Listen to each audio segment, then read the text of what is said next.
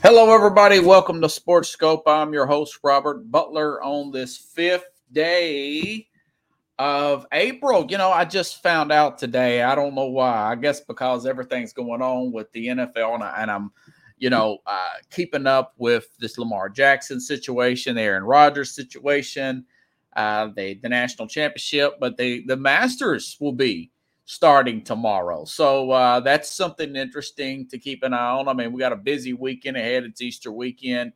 It's the last weekend of the regular season in the NBA. Hello, Joseph Dixon. Good to see you. I don't know who that is. But anyways, I got Keith Engle coming in 30 minutes past the hour. We're going to ask him a little bit about the Connecticut basketball situation. Also, this crazy New England Patriots situation with Mac Jones being shopped here and all that good stuff. But first, go ahead and get the one and only break out of the way. I'll be back in 49 seconds.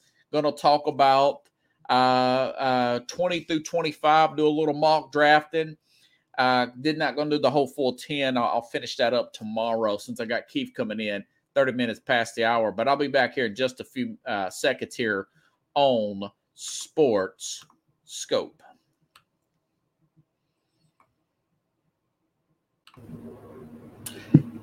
Hello, Sports Scope followers. The program has seen tremendous growth since going 5 days a week. I just wanted to thank everybody for your cash contributions and sharing the program with friends and families. Just a reminder, if you want to contribute to the program, go to the Cash App, the cash sign, and Sports Scope.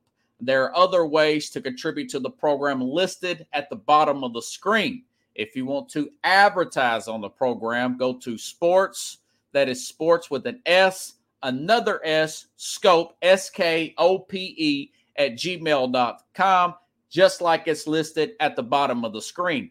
Thank you and enjoy the program. All righty then. I've mentioned this a few days ago, and I'll say this. The NBA culture is turning more and more into individual accomplishments rather than a culture about winning. And for example, let me play this today. Last night, good win for Philadelphia. Joel Embiid, great game there. Okay, good deal. You won the game. That's good. But listen to Doc Rivers after the fact. The race is over. Like tonight, we couldn't make shots. The man just scored half our points in the NBA game. And I'm biased, but the MVP race is over. So, last week I talked about Joel Embiid talking about the MVP and everything. And, yeah, the regular season and team accomplishments are one thing. Then he talks about it. And I understand the media has a job to do. We got to talk about it. Shows like mine, it's good to talk about it. But now you've got the coach talking about that. Instead of saying, he scored all the points. Maybe we should get other people involved and continue building this thing up for to get better position in the playoffs. Or if we're stuck at the 3 seed, which they currently are in the East here, we got to work to get this chemistry better. And whatever personal accomplishments come out of that, so be it. On top of that, you have LeBron James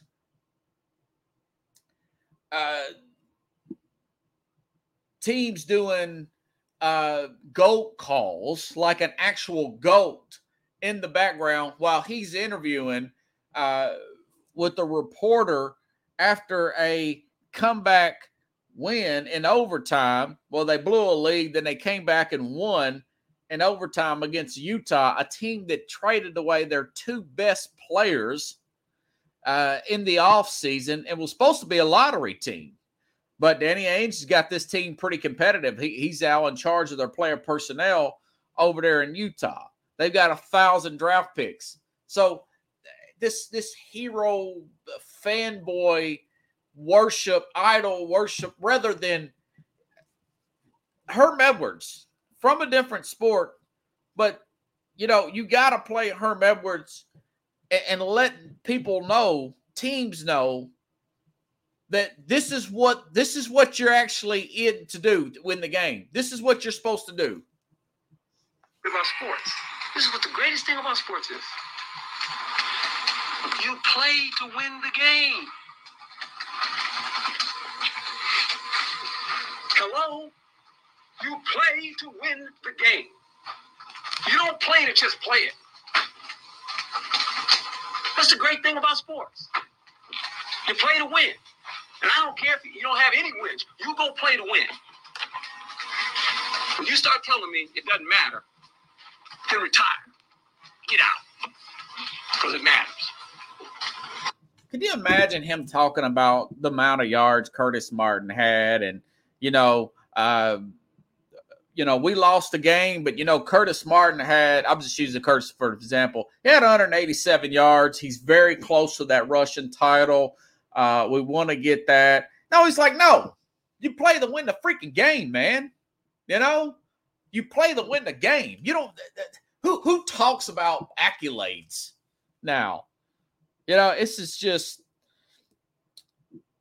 and on top of all that, Joel Embiid, for one thing, they are, like I said, they're third in the standings in the East. They're not even first in the West if they've been. Okay, so the third in the standings in the East. They're not even first place.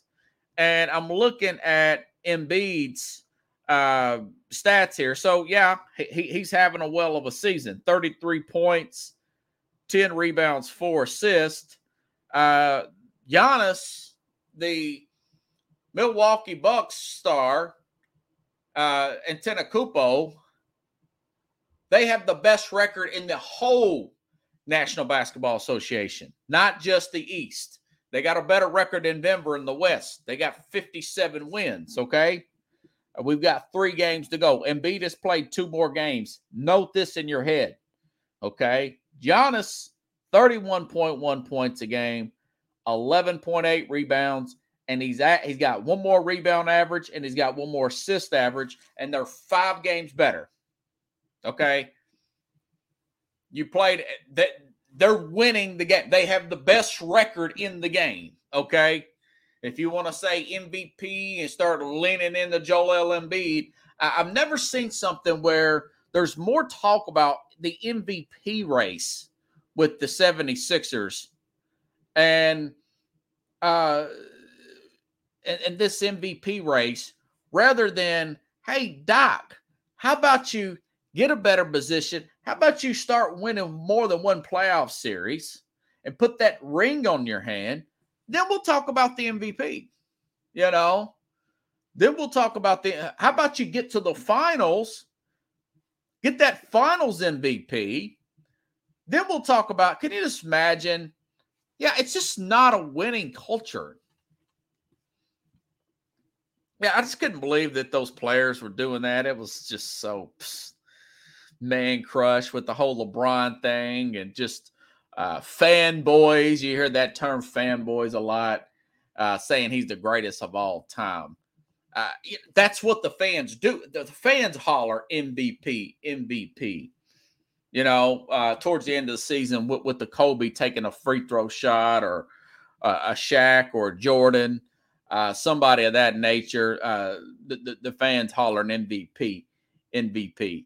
Yeah, that's one thing. It's another thing for the coach to vouch for it, as if it's more important than winning.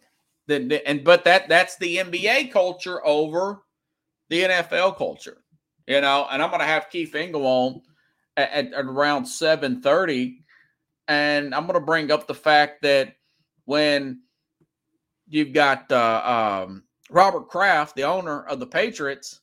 I talked about this yesterday with the reporter asking him, what do you think about, Bill Belichick getting the all-time record over Don Shula, 30 games short. He's like, well, we're worried about playoffs next year. I'm not worried about him getting that. That's a nice accolade to have, to be the all-time regular season wins guy. But that's a personal accolade. He's like, no, we're here to get in the playoffs and win the games, but that's why I keep telling people, that's why you got to have shows like mine push back. Our media is such suck ups to these players, these organizations, and to not call them out for this, But once the season's over with, if I'm the owner of the 76ers, hey, Joel, hey, man, you got your MVP now. All right, you want to go home now since we're ready to play the playoffs, what this is all about anyways? Because that's all you seem to be talking about. And maybe you can't let the media bait you into it. You got to be a pro about it. And, of course, winning does cure all ills. It cures everything, just about, not less. It has to be really, really over the top for winning not to cure all. Okay? All righty then. Let's see where to go next. All right, well, I'll tell you what. I'll go ahead and go into this NFL mock. I stopped last night. I stopped at 20. Now, I'm only going to do 5 because once I get to talking, I know that Keith will be on here before I know it. And then we'll get into some other topics here. I was going to ask him about Dan Hurley from Connecticut. And Dan Hurley, the coach here, is he the next superstar coach? I've noticed Connecticut has they practically dominated every game in the national championship game, and except for a half. Remember that? I think they were down to Iona. Is he the next superstar coach with guys like Jay Wright, Roy Williams, Coach K? That's lacking those superstars. It is the brother Bobby Hurley, the famous point guard that played for Duke. Remember, he got hurt. He would have been a great pro. He got a pretty bad injury, and their dad's a pretty famous, I think it's high school coach. I'll ask him about that. Anyways, okay, so let's go to the mock draft, folks. So we stopped at 20, and the LA Chargers, and I just wrote these notes. They don't have any glaring needs personnel-wise, in my opinion. Their glaring need was coaching, and they made some changes on coaching. They got a new offensive coordinator. Remember, they got Keelan Moore over from the Cowboys. Now, Cowboys, I think they were second in offense last year. My problem with the Cowboys, they got too pass happy. And Dak went over his normal 28 attempts, which led to them losing games. But I digress. So, anyway, so I've been looking at some of their somewhat needs. I will say this. They're a team, they readjusted their two wide receivers here. And Keenan Allen and Mike Williams, they're going to bring another receiver in because they're probably going to have to move off these guys next year. They're going to be big cap hits.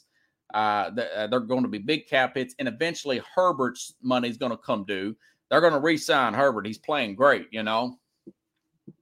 So I do think that they're probably going to take a receiver here, and this is one of the better receivers on the – some had this guy as a top receiver.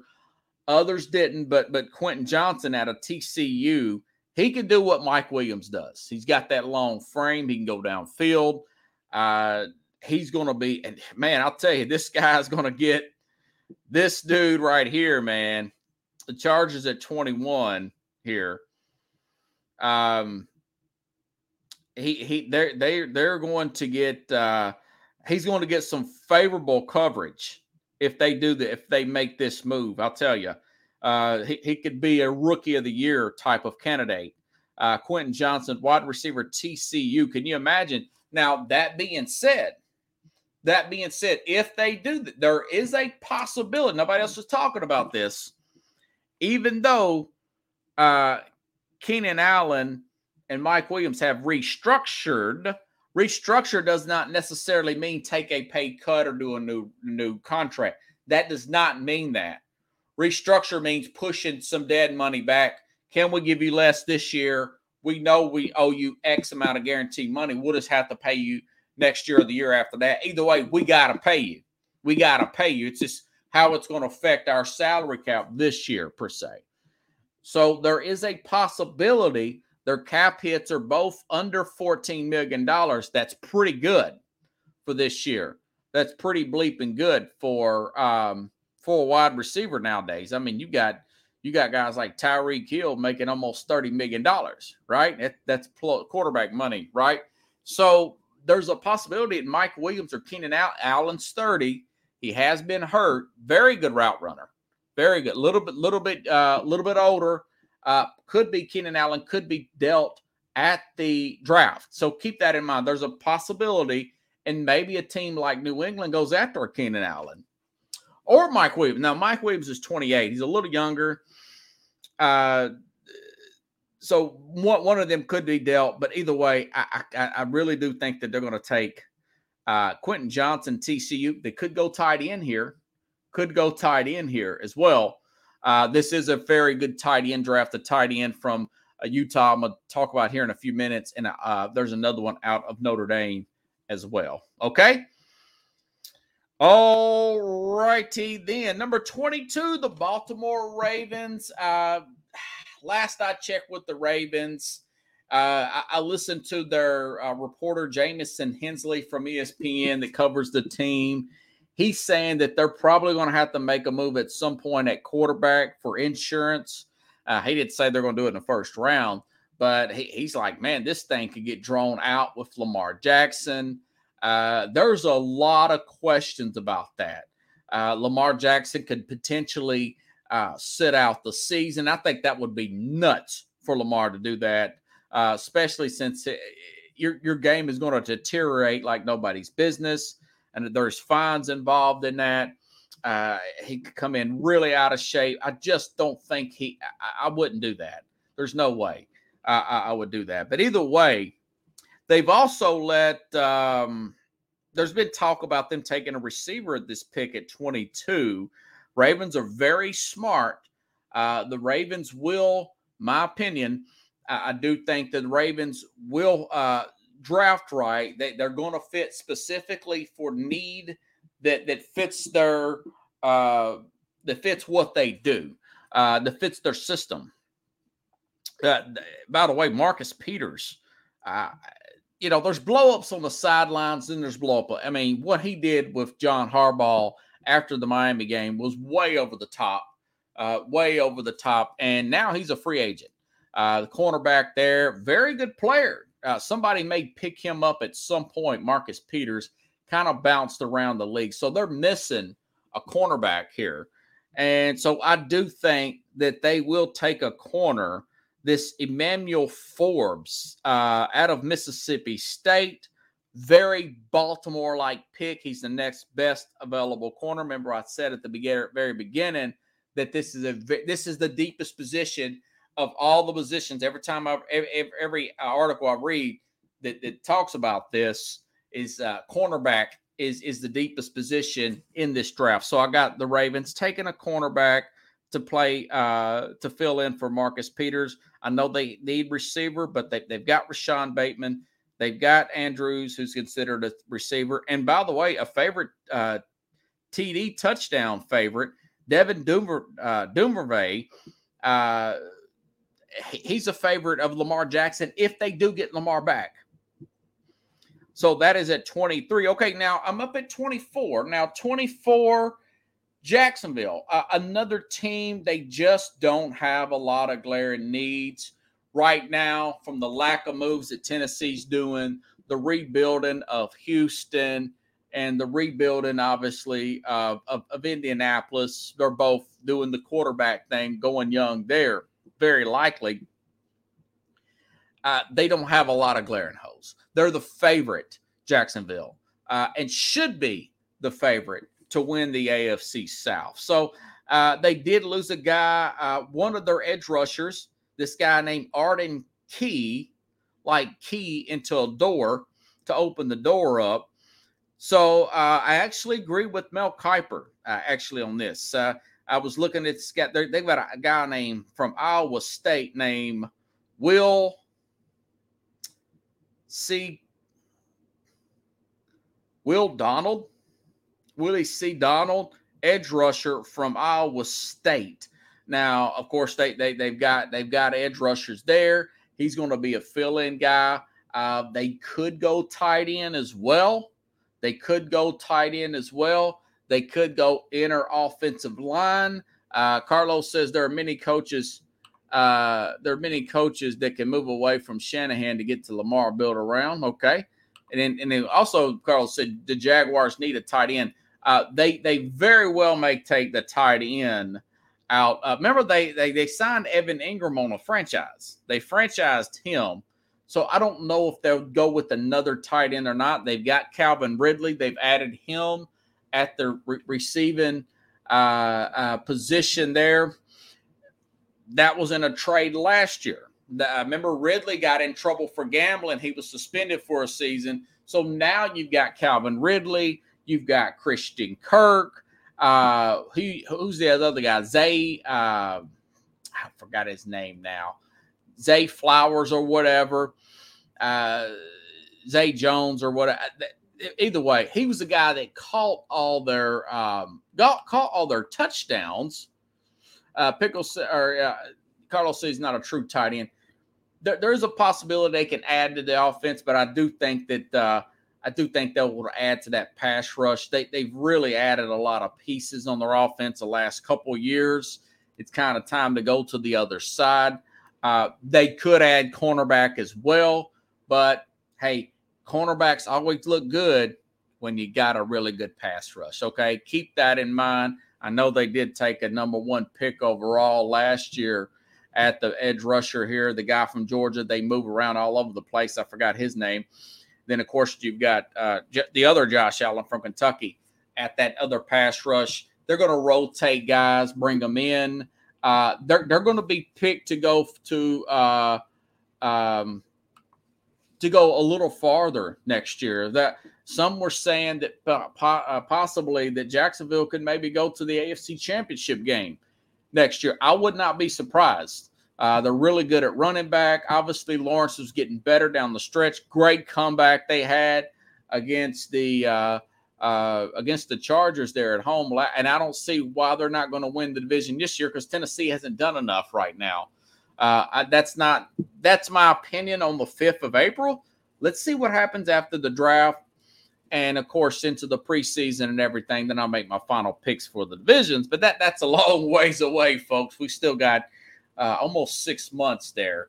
But anyways, they take this edge rusher out of Iowa State. Okay?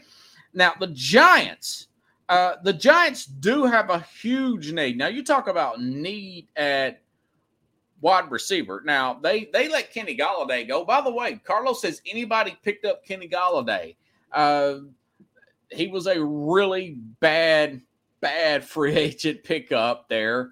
Had some good seasons with Detroit leading up to that. I mean, I thought he was a decent pickup at the time for the Giants. But, Golladay just didn't work out. It's one of those deals where you get off on a wrong foot with the team and it just stays south. And it stays south. And then he just got totally just last year. I didn't even know he's on the roster at some points in the game. I don't think he even caught a coach. Remember, they were using this Hodges guy last year more. And I know this guy, they got people like Sterling Shepard and Darius Slayton. Very low-end wide receivers there. So I do think, and Bellinger is not an all-world guy by no means, Daniel Bellinger at tight end.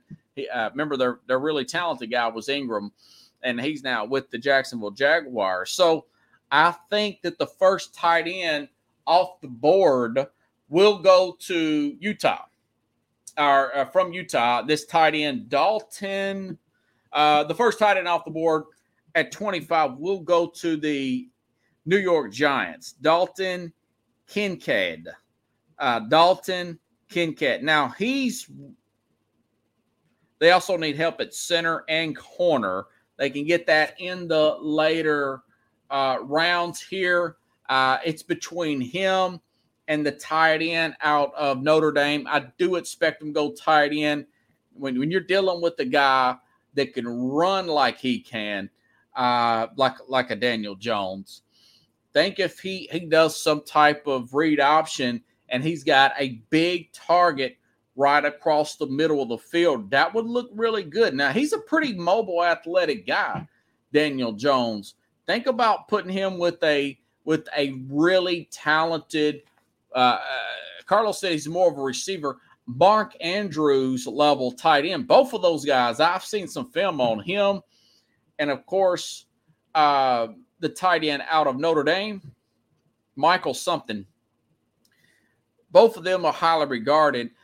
Before the draft, this is the best tight end, high-end talent-wise, that it's been in like 10 years from what I've read. I told you all that a few weeks ago that I was reading. Actually, I heard that specifically off NFL Network. Excuse me, it's like a month ago I originally heard it, maybe a little farther back. Actually, the Combine.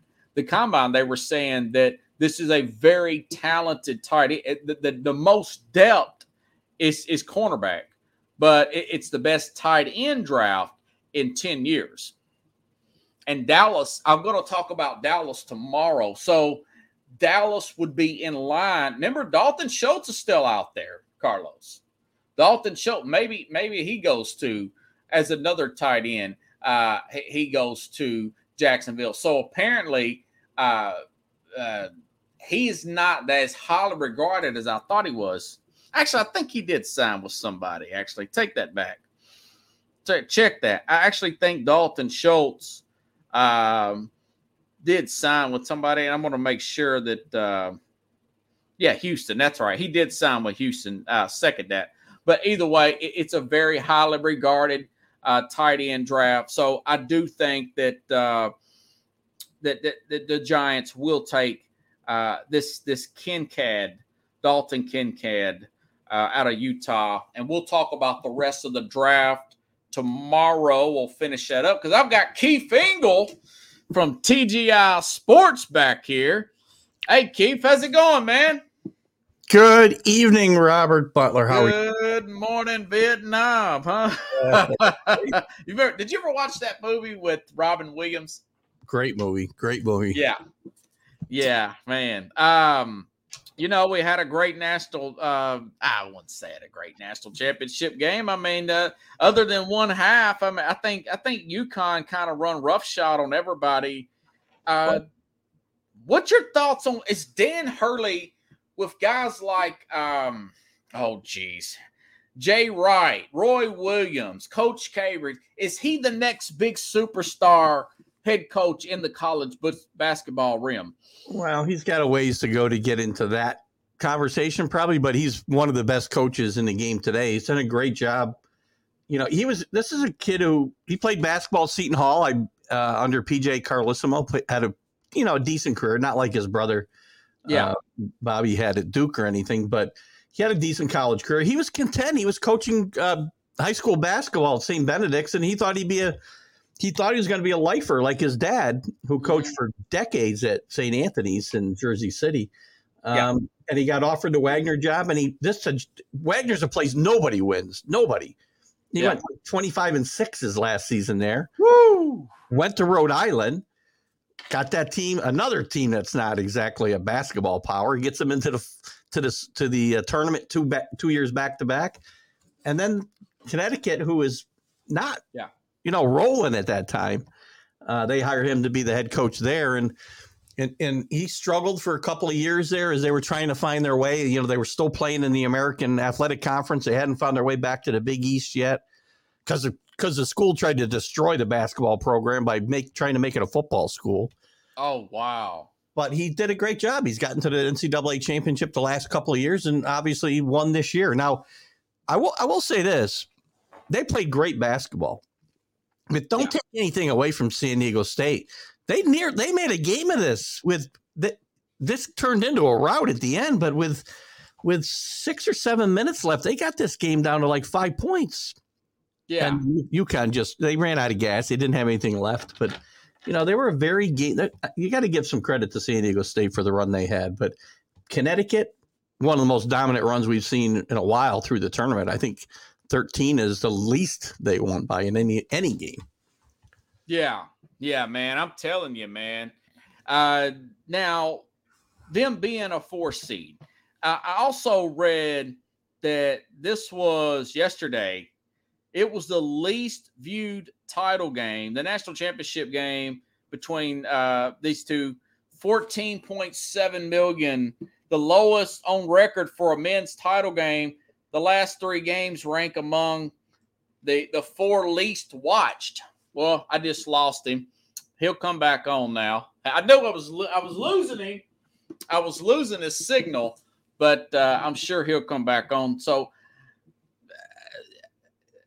I just lost Keith. Keith will be back in a minute, folks. But you know something? Here he is. Here you go. Sorry about that, Robert. That's all right. I could see you. Hey, we've got a lot of storms down here. That may be it. I don't know. I was talking, and both of us were frozen on the screen. So I didn't know what happened, and then I think I had 2 stream. I think I left my other StreamYard open with the camera on, which sometimes. Oh, okay. So, but no, I was just mentioning it was the least viewed title game. That the ratings were way down, 14.7 million.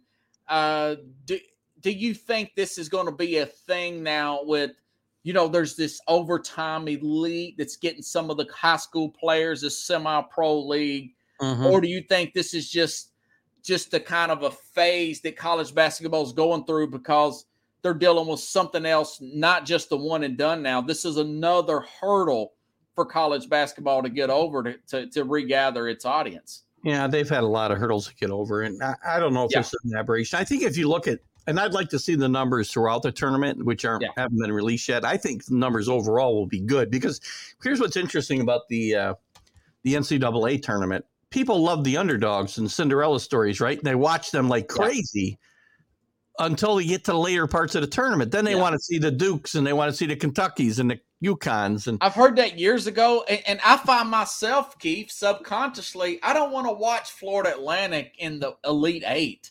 Yeah, nothing against Florida Atlantic. I don't even want to watch them in the Sweet 16, man. If my bracket's blown up like it was this year, then I'm rooting for underdogs right and left just because I think they're great stories. So you do like to watch these no-name teams? I do, but here's the thing. What drives TV audiences, whether we're talking about NCAA championship games, World Series, Super Bowls, the casual fan is who they want to get, right? And the casual fan is like, I don't know anybody on the San Diego State team. And by the way, what you talked about with one and dones and things like that have also hurt the game because nobody knows who's on these teams. You can't follow them for 3 or 4 years at a time like you could and know the players because they're here and gone in a second. So all those things have hurt the game. And can they right the ship? Maybe one good thing about the NIL is it'll keep some of these kids in school longer. That's what I was about to bring up.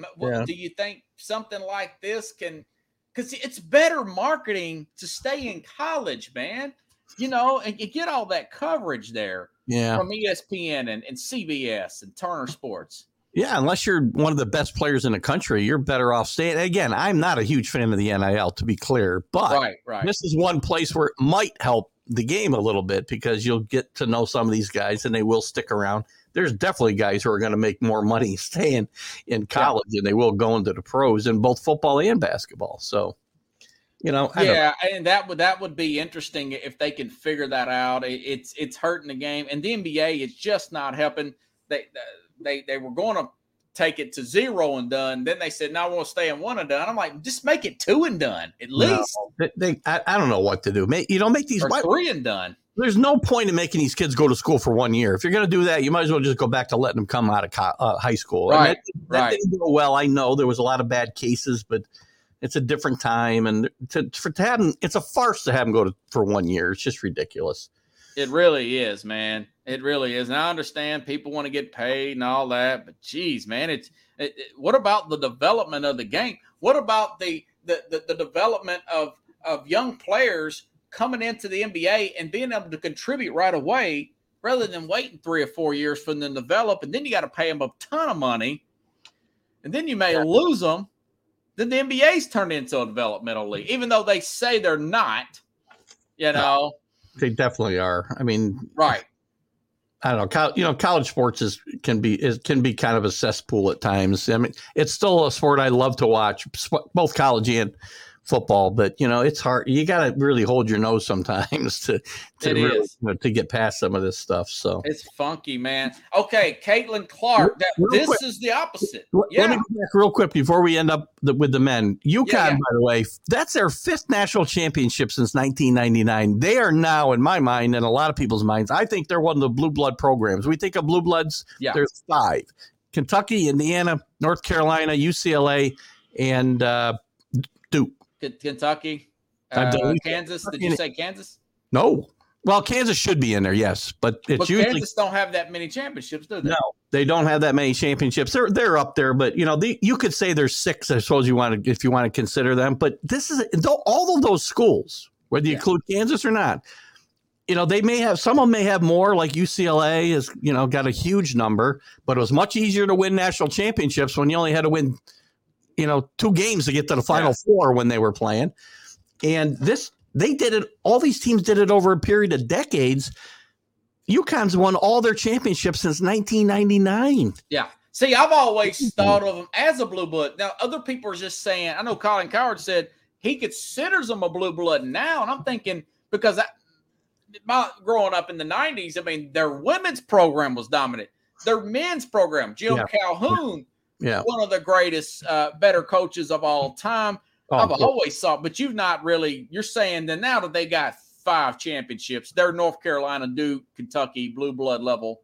I would, yes, I put them there myself, especially since they've done it in a relatively short period of time, right? All of those schools were winning championships, over multiple decades. Right. Kentucky's only won 1, I think, in the last 20 years. That's the other thing. UCLA has only won 1 in the last 30 years, I think. Two. I think they won in the 90s once. They won in 1995, I want to say. Okay. But again, that's 28 years ago. Right. John, that was a long time ago, John Wooden. That was 1995, I think, was Jim Herrick, I think, was the coach. Oh, okay. But I'm thinking about, they did go to the Final Four. They probably should have won that year with Kevin Love and Westbrook. They had a well of a team that year. They had a couple of. I think they went to back-to-back Final Fours. Okay. And didn't with that group, huh? I'm trying to remember who the coach was. He came from Pittsburgh. I can't remember his name now. That guy was a good recruiter. Yeah, I remember him. Boy, his name's right on the tip of my tongue too. But they had some great teams, as you said, Westbrook and Kevin Love, and they just couldn't get over the top. Their offense, they were a great defensive team. Yeah. And Westbrook wasn't the offensive player that he became in the NBA. But that was a great defensive team, and they just couldn't get the ball in the basket enough. So I remember Kevin Love, though. He was cleaning the boards, man. Ben Howland was a coach of that. Ben Howland, yeah. Yeah. I guess he kind of fell flat later on, and they moved on. Probably got in trouble. Yeah, they all do. They all do eventually. So it's too early to call Hurley, because the reason why I've read, going back to that other about Hurley, they've got the number 4 recruiting class coming in next year, according to one of the 24/7. Yeah, just I'm not saying he's got to win 5 national championships to be in that conversation, but let's remember he's only got not a star though. Maybe he's only been there 5 years. He's been there 5 years, and he's got 100 wins, 104 wins, I think, at Connecticut. He's only got 250 for his career, and he's got a relatively short career. That's the only reason I say I wouldn't say. Maybe I put him just below Jay Wright, right? Because of the guys you were talking about. He's not up there with Coach K yet. He's not up there with Bob Knight. He's not in that. But he's not. Roy Williams, right? But he's a young guy yet. He could certainly he's only like 50, I think. Yeah, he could get there for sure. The thing is, or these guys could have coached. I talked about this when Jim Boeheim retired. Guys aren't coaching 47 years at one school. Because they make so much money, they don't need to coach 40 years unless they're just loved it. His dad coaching, and You know, it's funny. The ones that are less talented players turn out to be better coaches. He seems like he's a better coach than Bobby at Arizona State. Without a doubt, he's a better coach than Bobby for sure. And he's not it doesn't mean Bobby's a bad coach either. But Bobby was definitely a better player than Danny was. Oh, he was off the hook, wasn't he? I mean, it was an injury that cost him in the NBA, right? Yeah. I mean, he was a little height challenged for the NBA, Yeah. I think. But, he was scrappy, man. You talk about great college players, and Bobby Hurley is certainly one of the greats of He all had time. handles. I remember Krzyzewski saying, if I was a player, I would play like Bobby Hurley. Yeah. If I could play. Well, And he was he had a lot of conviction talking about Bobby Hurley. Well, those were some great Duke teams with Hurley and Christian Laettner. I mean, guys, if you hated, they were guys you either loved or hated, right? Oh, if you're a Kentucky fan. Oh, yeah. Oh, my God. That was one of the greatest college basketball games ever. A friend of mine from Kentucky, we talked about that game many of times. Now, is Clay, what is her name? Caitlin Clark? Caitlin Clark, yep. Yeah. Now, 9.9 million. They set the record the other way. Most points scored. I think she's a little overrated as far as a dominant player because she's only 5'11". But is she a star because of her draw? Well, yeah. I mean, is this going to be maintained? Is she going to maintain this, or is this just a flash in a? She was basically for 3 years now. I mean, she's averaged over 26 points a game for 3 years, and yeah, first time I've heard of her was like 2 weeks ago, man. Iowa basketball isn't been on the map, right? So yeah. She's good for the game. I mean, look at that whole championship game. It's a shame that it turned into, the refereeing was terrible in this game. And it really was. And Kim Mulkey, I mean, I'm sorry. She's a clown. She's too good. She didn't get her players in check or nothing, did she? No, she's too good a coach to let that go on. She's out there freaking body checking referees and bullying them the whole time. And, it was just an ugly game to watch. Now, I do think the whole thing with the LSU player, I can't remember her name now. Angel Reese. I think that was a little overblown because, Caitlin Clark's been doing that move herself throughout this whole tournament. She's been doing it for a while.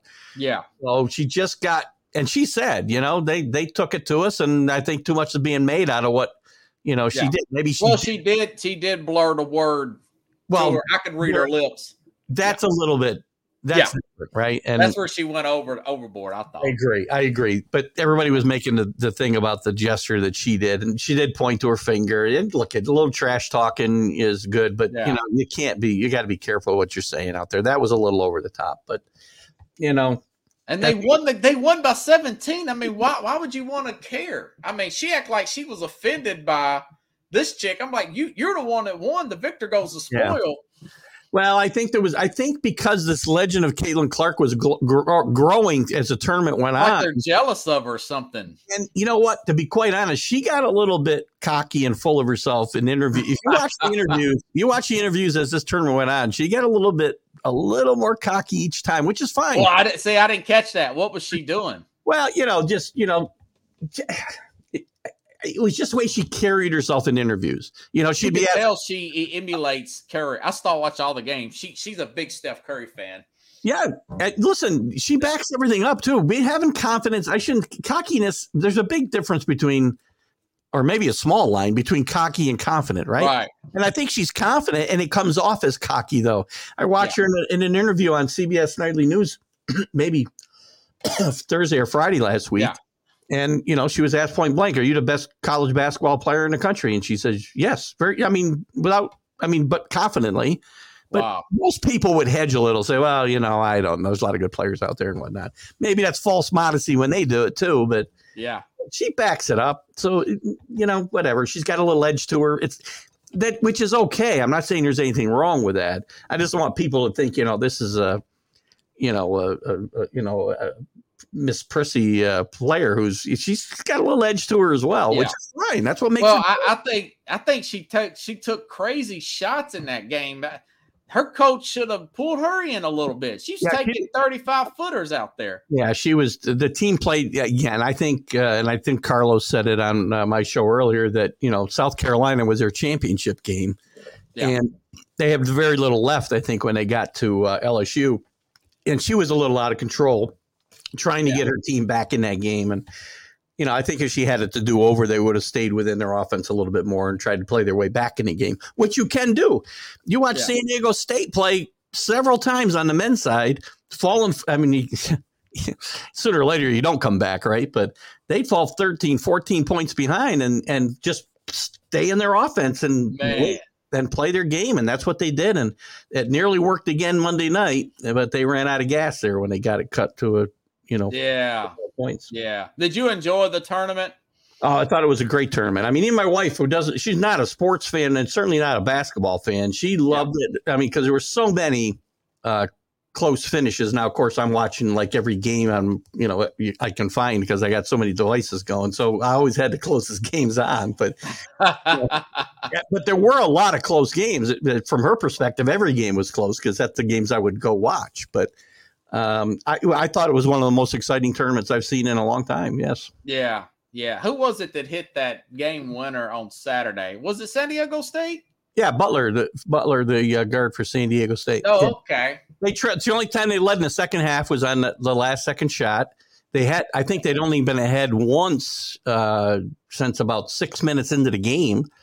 And they played a great game. A lot of people. I won a few dollars off that one, but I'm thinking, man, dude, he could have called a timeout. I guess that was part of the play. Just go right up and shoot. Don't even call a timeout. Well, they didn't have a timeout. I don't know. I thought he was going to call one, didn't you?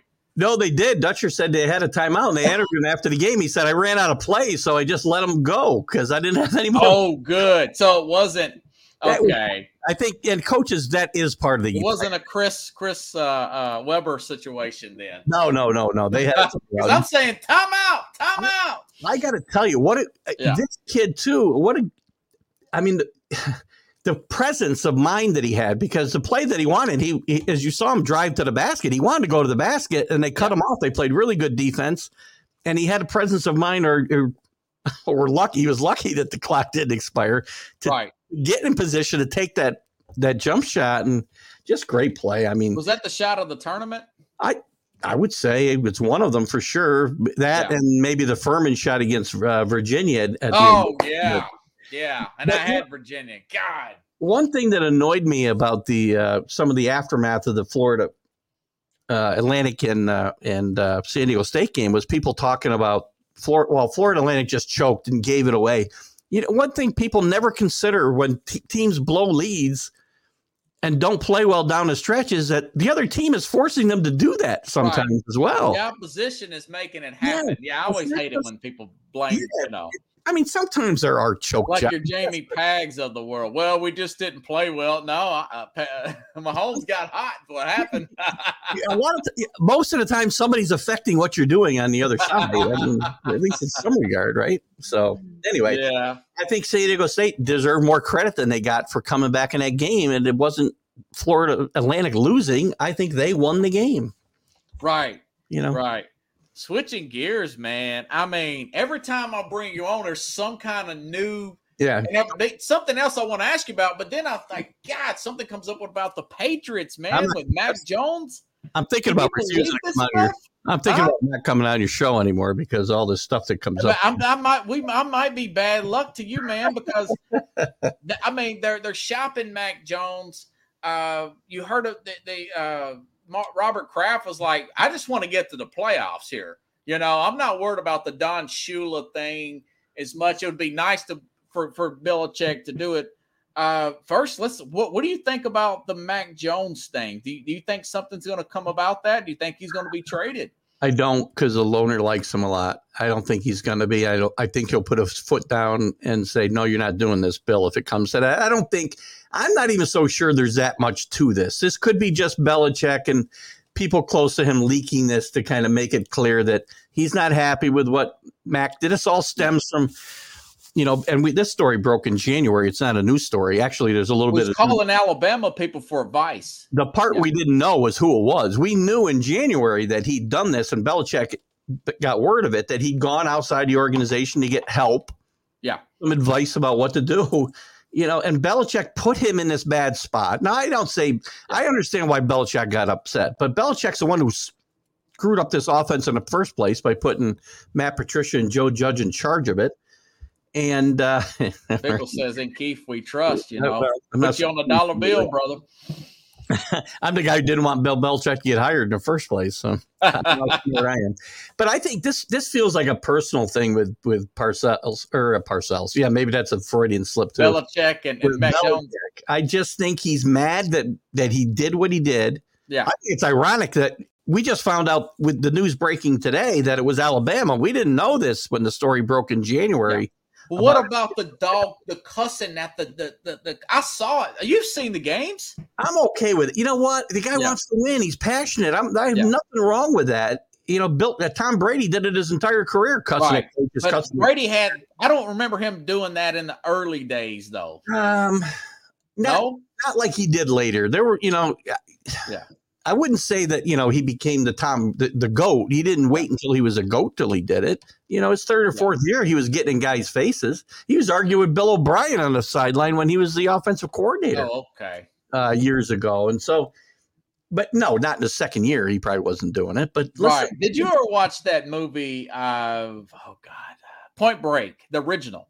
Oh, yeah. Gary Busey and Keanu Reeves. And there's a scene, I played this on my show. I took it from YouTube, where Busey's got this blindfold on. He's doing a training drill. He's doing some kind of FBI thing. He's supposed to get bricks out of a pool, and he's still got this thing on, and he's getting up, he's venting and stuff. And he says, on top of all that, I got some young quarterback punk, some guy named Johnny Unitas or somebody. And the guy's like, and then he's standing right in front of him. He takes the thing off, and he looks at Keanu Reeves, and Keanu Reeves like, punk, quarterback punk. Oh, okay, nice to meet you. That makes me think about Bill Belichick. You got an 8-time Super Bowl champion winner with two as a coordinator and 6 obviously as a head coach. You got this second-year quarterback, 24-year-old kid going behind his back. That is a very quarterback punk move. I mean, what a kind of audacity does he have to do that, man? I agree with you to a point that it takes a little chutzpah to do that. And, yeah.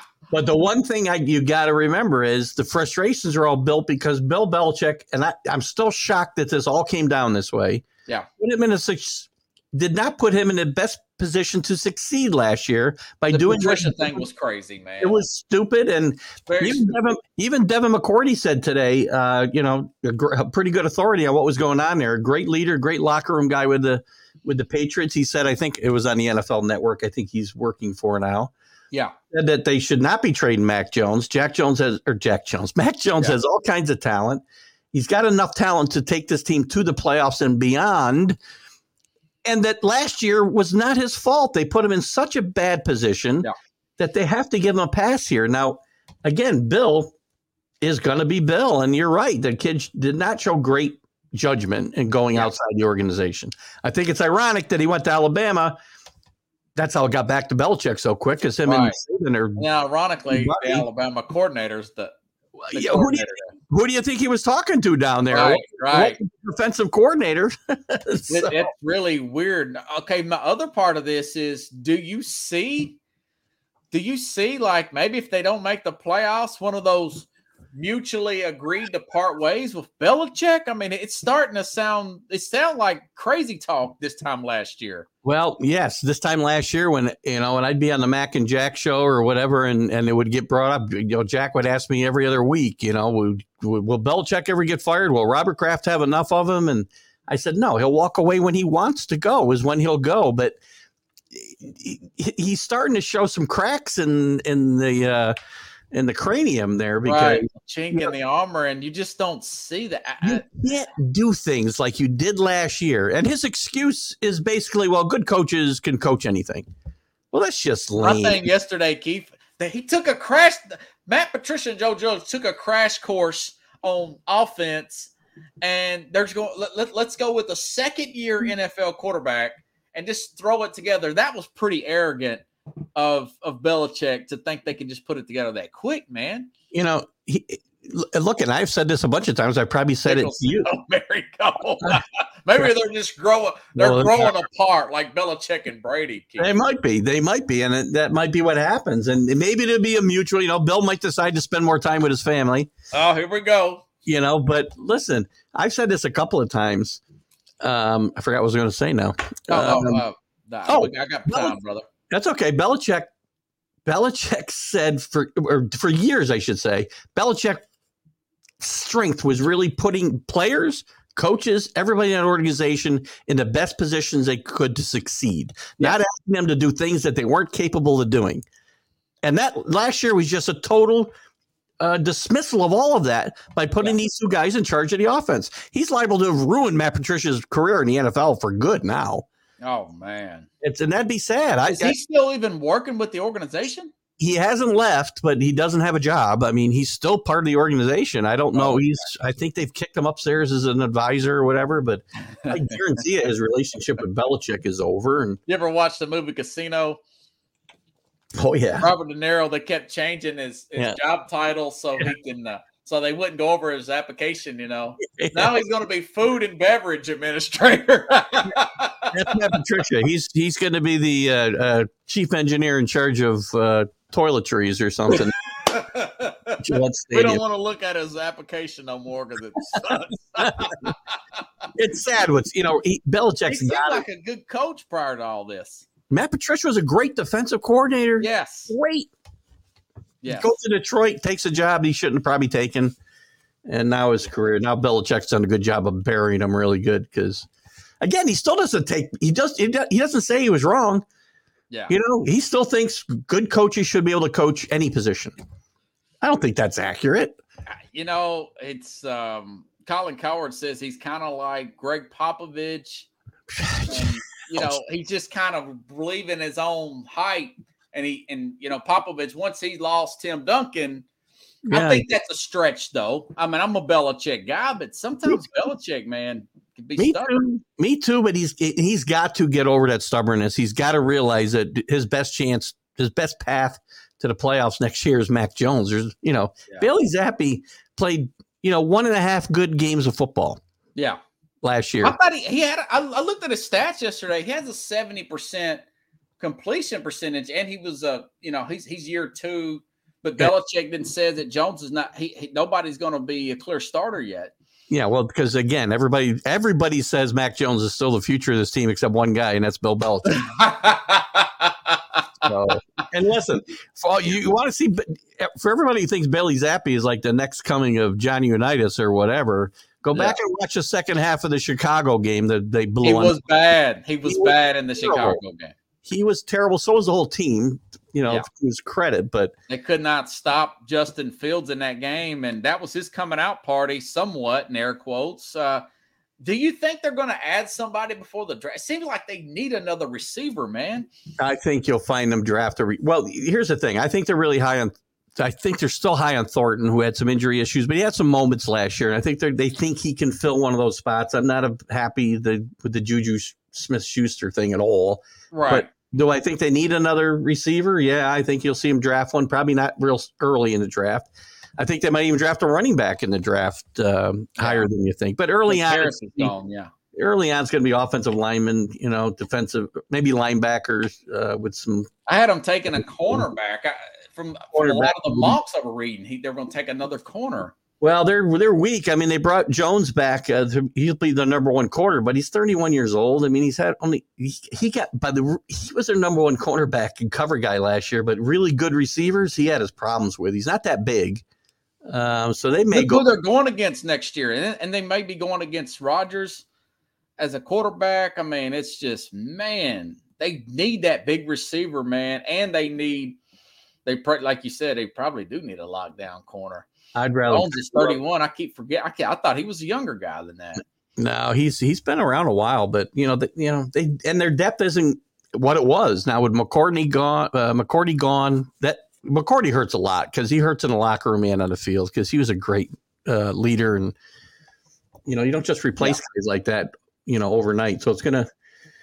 They got a lot of holes, but I wouldn't be. This team could go anywhere. I wouldn't be shocked if they won 12 games. I wouldn't be shocked if they won 5 games next year. I really wouldn't. I mean, I have no idea what to expect. Because you could see the potential breakout because O'Brien is that much better than Patricia, essentially. Yeah.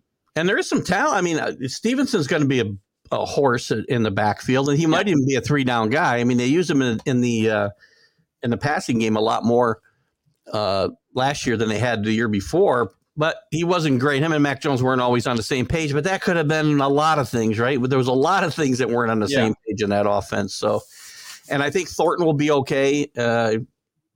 Again, they do need another receiver. I'd love to see D. Hopkins come in here. But that's just not. I don't think they're going to pay him. You know, I was talking about Keenan Allen earlier. That maybe he gets dealt from the Chargers because of cap issues next year. Yeah. Well, you know what? If they can get him in, for a song, he might be a guy. He was hurt.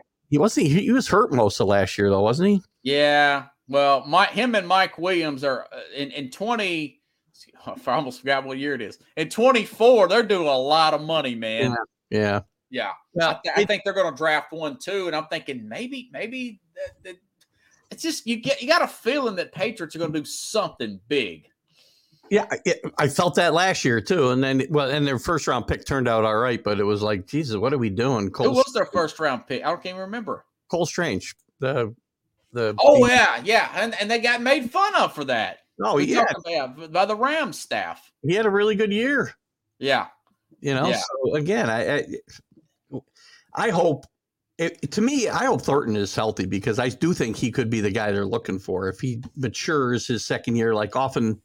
It takes a wide receiver that second year to kind of get his feet under him in the NFL. That is true. Well, he was the combine warrior last year. I think he was the fastest guy. Yeah, and he had his moments last year, but he had a little trouble staying on the field. And but I hold out some hope that he'll be that guy. And there's a few other guys maybe that they're going to have. Are you concerned about Mac Jones's arm strength? He kind of reminds me of Alex Smith a little bit. Yeah, maybe with bigger hands. Alex had. But the offense he hasn't had guys to get the ball to down the field either. So I don't really know how good he can get the ball down the field. And by the way, there was another guy that they questioned his arm strength in New England about 25 years ago, and that was Tom Brady. So wow. Did they question his arm strength? Really? Absolutely. Out of college, that was one of the knocks on him, even his first few years in the NFL. But he, of course, he was working out like nobody else and not pounding coffee like the rest of us and all that. Yeah. Well, it's as the world turns up in Foxborough, man. I'll have you on next week if Mac Jones is traded. Titans were one of the suitors. If Mac Jones gets traded, I may not be available. I don't know, but I'll definitely bring me on because I'll probably have a few things to say. Oh man! Hey, thanks again for coming on, and hopefully have a happy Easter. Hopefully, I'll see you. Are you coming on Sunday? I'll be on, so I'll be there to say good morning to you. Yeah, we'll do the little wrestling tag team thing. Yeah, that's how people know when it's 8:30. They don't need their clocks. Thanks again, man. Hey, you have a good night. And thank you, audience. All right, have a great night. All right, buddy. Bye-bye.